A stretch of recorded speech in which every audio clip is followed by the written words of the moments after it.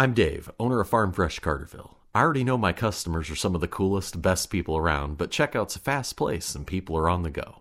I decided to try to slow things down and get to know my regulars, to discover who they are, to hear their stories, to check in with the people who check out with me.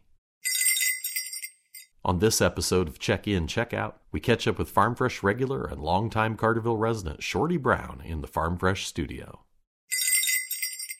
Well, you were telling me about, and I think this is interesting because, I live here, but you were telling me about this place where we're sitting right now, the little house at Farm Fresh, and that you'd been here before. Tell me about that. Well, I was always good friends with the family. Of course, their daughter, Linda, she was... That's the Corbetts. Yeah. Okay. Well, she was... she married a guy from Heron. They divorced. But anyway, I pretty well knew them well enough that, sometimes they would invite me in for coffee or, and I kind of hung around the station and they always did the services on my car. Okay. And, so when you say a station, you're talking about it was a mechanic gas station here? Yeah, well, yeah, it started out just a regular city service gas station is what it was. Okay. And because I remember the big sign had the big green dinosaur on it. Mm-hmm. And just basically, not exactly, but sort of part of the family. I get you. I mean, I knew them that well. Yeah. And I used to, I remember Linda's mother was a real heavy smoker. And I used to talk to her a lot about, and she had emphysema, and I always asked her, why do you smoke when that's what caused you to have these breathing problems, yet you're still smoking. Mm-hmm. And she'd more or less tell me to kiss her rumpus, because she said, it's my body and I'll do what I want. And I said, well, you're right, it is. But I said, I just look for an answer. And I said, you haven't given me an answer. And she said, well, probably I won't because I enjoy smoking. So, but Sam, her husband was the fire chief at one time. Okay. And that's when it was, let's see, where was it? Well, they built that building down here first, where the old fire station used to be. Okay. And I remember that old white, I think it was about a 1955 Chevrolet. They only had one fire truck. And I remember one instance, they had a fire on East Illinois. And I remember I just happened to be downtown at the time. And I heard the siren. I saw the truck. I was standing across the street where the bank used to be, and I remember hearing the siren. And all of a sudden, which, for those of us who didn't grow up here, where was the old fire station located? Where was it? Where was that? I'm trying to get the lay of the land here. The original fire station was in the Holmes garage where the fire station is now. That was that building. Okay. And of course he had to go across the street to get in the truck. But anyway, I remember he turned that corner right there to go on East Illinois, and there used to be a phone booth on the corner. And he missed that phone booth. That truck actually, he took it so fast that it actually slid when he went around the corner, and about that far from that phone booth. Oh my! Yeah, he never slowed down. He just kept going. He was a good fireman. I mean, he was Johnny on the spot. A lot of things happened in my growing up period. Carterville's it has a lot of history. And I'm proud that I grew up in this little town. Well, tell me a little bit about that. Like, what you used to get up to when you were a kid? What was there for a kid to do around here? What did I do as a kid? As a kid, yeah. Well, in the summertime, the old cuts out here where there used to be a strip mining, and there was a drag line that was left in the water, and we used to climb up that thing and then jump off into the water. Then we, right behind the funeral home, it used to be where that parking lot is. That was all heavily wooded. And I remember one time, and this is one of the craziest things that I ever done and got involved in. We was out there with BB guns like we were at war. I mean, it was so stupid looking back on it, because we could have shot somebody in the eye or just silly things like that. But as the old saying goes, kids will be kids. Yeah, very true. And so we did stuff like that. We had to make our own way of doing things. We just kind of. There was usually about 5 or 6 of us that kind of ran together, which, that's true today. I mean, kids like that kind of bunch up, but we just had a lot of fun. We didn't have the luxuries that kids have today. We had to but you just had, each day it was something different. That's how I grew up. And I used to visit all the stores. Okay. I would just go in and say hi. Yeah. And I remember where this dancing studio is right now. That used to be a Kroger store. Kroger. Yeah. Wow. And the gentleman who ran it,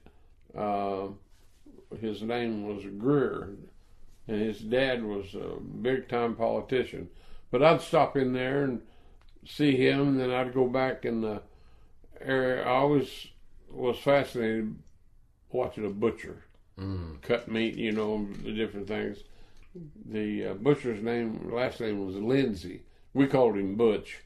And but I'd go back there, and if he was fixing something that was edible, immediately I knew I was going to get a free meal. And you see what it did to me. I was so well known in this town that everybody, when you mentioned Shorty Brown, they knew who you're talking about. And a lot of those people passed away not knowing my real name. Remember graduation out of the 8th grade, the principal, they didn't have superintendents back then like they do, now, but he would address the name of the person. You were in front of me, he'd announce your name. I got to a certain point, then he announced my name. Well, he announced my real name, and I remember distinctly. Everybody was looking at each other and giggling, and I later found out they were saying, "Well, who is that?" Well, we don't know that name, and they really didn't. He realized that people had known me all my life and didn't know my real name, and he addressed it. He said, "That's alias Shorty Brown," and the place just erupted, laughing and embarrassed the snot right out of me. There I was, and I'm the center of attraction all of a sudden. Sure. But it's just things like that I remember my childhood. We played a lot of pool too. Okay. Yeah, there was 3 pool halls in this town at one time. Whereabouts were those? All right. I don't know. Well, Pulley Electric, that building, that used to be a pool hall and a barber shop. And played a lot of pool in there. Right across the street where the pantry is was a pool hall. We just walked out of one pool hall into another, and played a lot of, I don't know if you're familiar with pool or not, but a lot of snooker. Sure. And but we played a lot of money games too. 9-ball, 8-ball. The other pool hall was right where the pizza place is now. Okay. And the guy that ran that particular pool hall his nickname was Cooch. I don't know how he got that name, like how I got Shorty, I guess. But I remember you'd go in there and the kids would say, "Cooch, could I buy you a drink, soda?" And he'd always say, "No, but I'll take the money." But what he'd do, he had a huge jar. I don't know what it originally was for, but he'd take the money and put it in that jar. And I got lucky and got to go one time. He would take that money and sometime during the baseball season, like at St. Louis, he'd take that money and he'd count it all out, and whatever it lacked for him to rent a bus to take he was big on Little League baseball. Mm-hmm. And he'd take that money, count it out, whatever it took in the difference, to rent that bus. He'd rent the bus and he'd take all the kids he could on that bus to a baseball game. Mm-hmm. Done it every year. Great man. Cooch Embry. My dad was a minister. He didn't like me going into pool halls. Mm. And I remember one time, I never did go in the front door. They had a side door in the alley, and I'd go in the alley, make sure he wasn't around. That particular day, though, he happened to drive by and saw me go in that side door. Boy, he come in there and embarrassed me, and didn't exactly drag me out, but he got me out. I got my tail fanned for it too. Mm. I played a lot of sports. Okay. In grade school, basketball, track. I was a shot putter, ran the 400-yard relay. And nobody would believe that looking at me today. But we did. We broke the conference record. It's been broken since.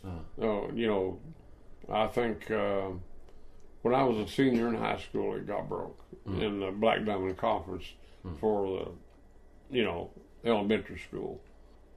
I was always involved in some kind of sports. Basketball, track, football, baseball. Growing up here I look back and it was very enjoyable those years. I didn't, like anyone else, I guess, I didn't really appreciate what was going on in those years until I got up, like when I was in the Navy. I was in the Navy a couple of years, and I just started thinking about my childhood and growing up and things that I should have been recognizing and appreciating at the time, but that just comes with age. Grew up in a good family. We was poor. We was never cold in the winter, never went hungry or anything like that. My dad he raised 6 kids on $62 a week. Mm. That's what he made working right here at Heckles. He worked for, it was Ellis's store in the beginning. Mm-hmm. I remember a picture of my dad on a 1941 Ford pickup. Standing beside that pickup was Ellis's store on it. Hmm. Not very many people can brag on that because it's just things that didn't happen. And but he was there 52 years. Wow. Missed one day in 52 years. One. And my dad always said, "Staying home doesn't get the bills paid, son." And I never forgot that. I kind of lived by that my entire life. Of course, I was a cop here in town for 5 years, and then went married to the state's attorney's office for another 4. And I have a degree in my background in law enforcement.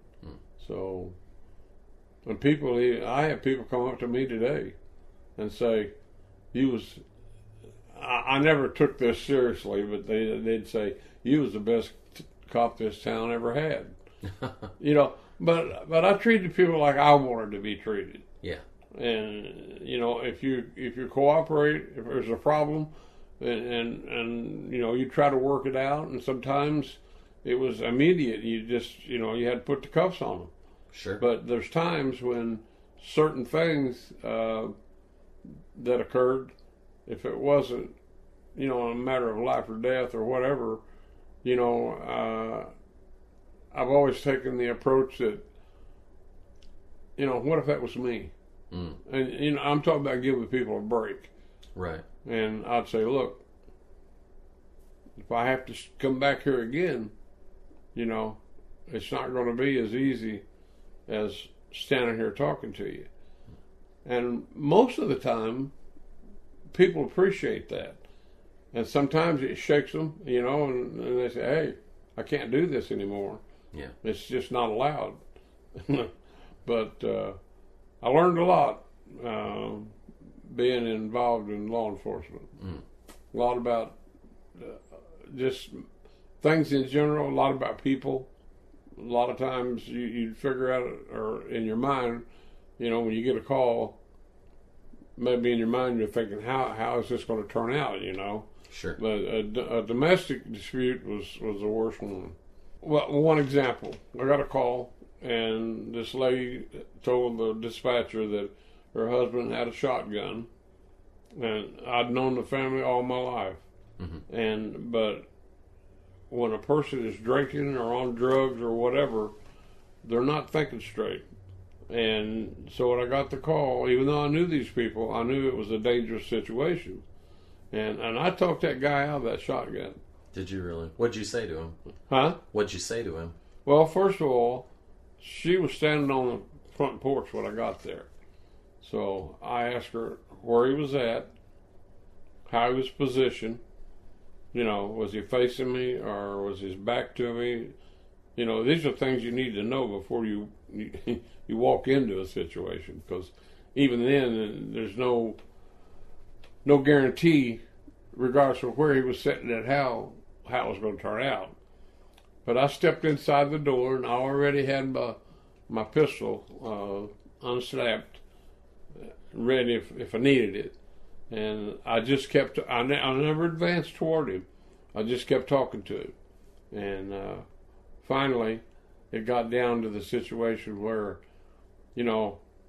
I remember saying to him, you've known me all my life, but I've known you several years, and I remember saying, you're a good person.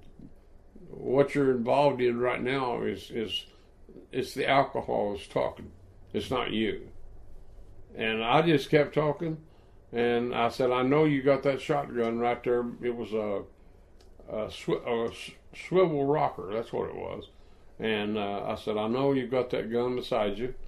And I asked him, is it loaded? And he said it was. And I said, I don't know about you, but I love living. And I said, I think we can work this out if you'll cooperate with me.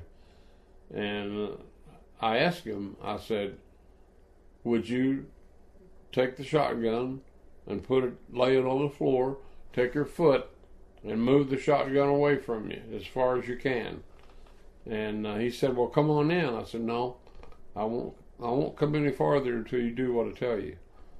And he did. And to this, he's dead now. But several times after that, he'd always say to me he appreciated what I did. So, fortunately, I think that's the only situation as a policeman here in town that I got involved in where there was a weapon involved. Yeah. I did Santa Claus here in town for 18 years. You were Santa Claus here in town? Yeah, I did it, yeah. Really? Yeah, not only, we did it at what is now the pantry, that they built that building. That's where we had it. And I got a plaque.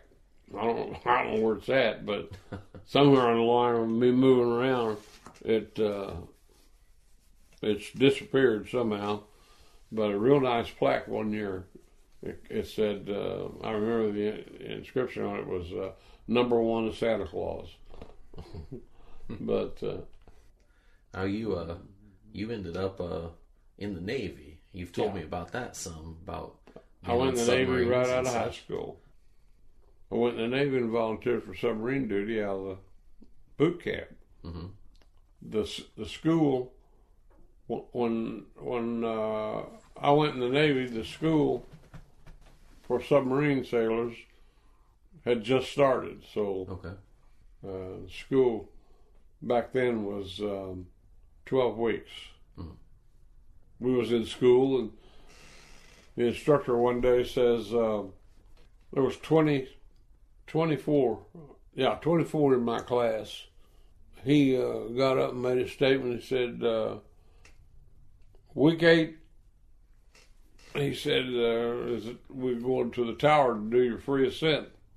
He said, but when we come back from that particular day, we'll probably have 12 to maybe 14 in this class. And some old boy piped up and said, well, why is that? And he said, well, you get to that tower, 100-foot tower, and you got to make a free ascent from the very bottom to the top with nothing to breathe with.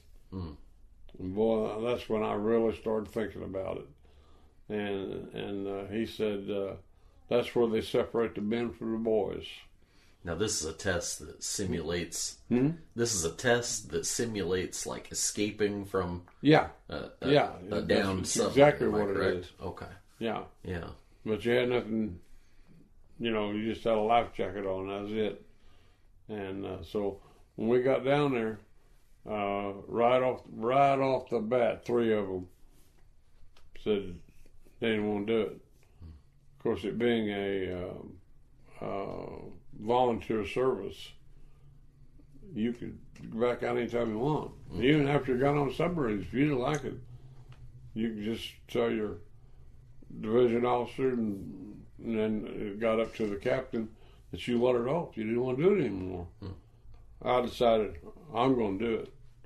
Well, you have 3 chances, and you get in this tower.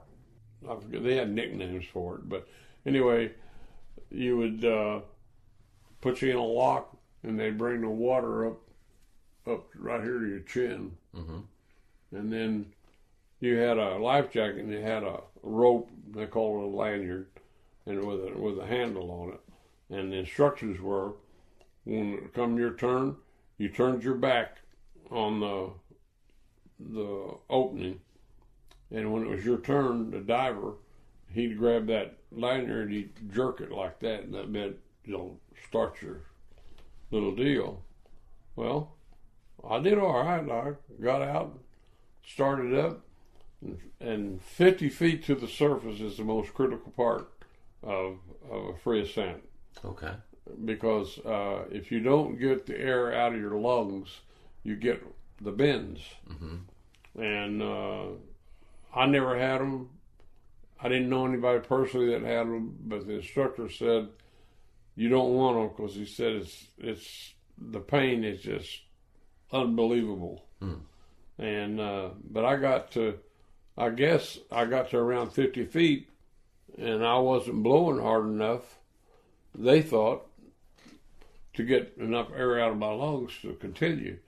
So I'll never forget that diver. He hit me right there, just hard as he could hit me. And I remember there was a bubble came out of my mouth as big as that pillow. Oh my! Yeah. Well, and then they drug me into what they call a lock, and it's pressurized. And they was chewing my butt out, and of course my ears was filled up. I couldn't hear, and all the time that lock is traveling up to the top, and so we get up there, and my ears started opening up. God, they were chewing my butt out. The instructor said, "Clown," he said, "you got to do this 2 out of 3 times. And you've already destroyed 1, and I just made up my mind that I was going to do it, I was going to do those 2. And I did. My first duty station was on the USS George Washington, which was the first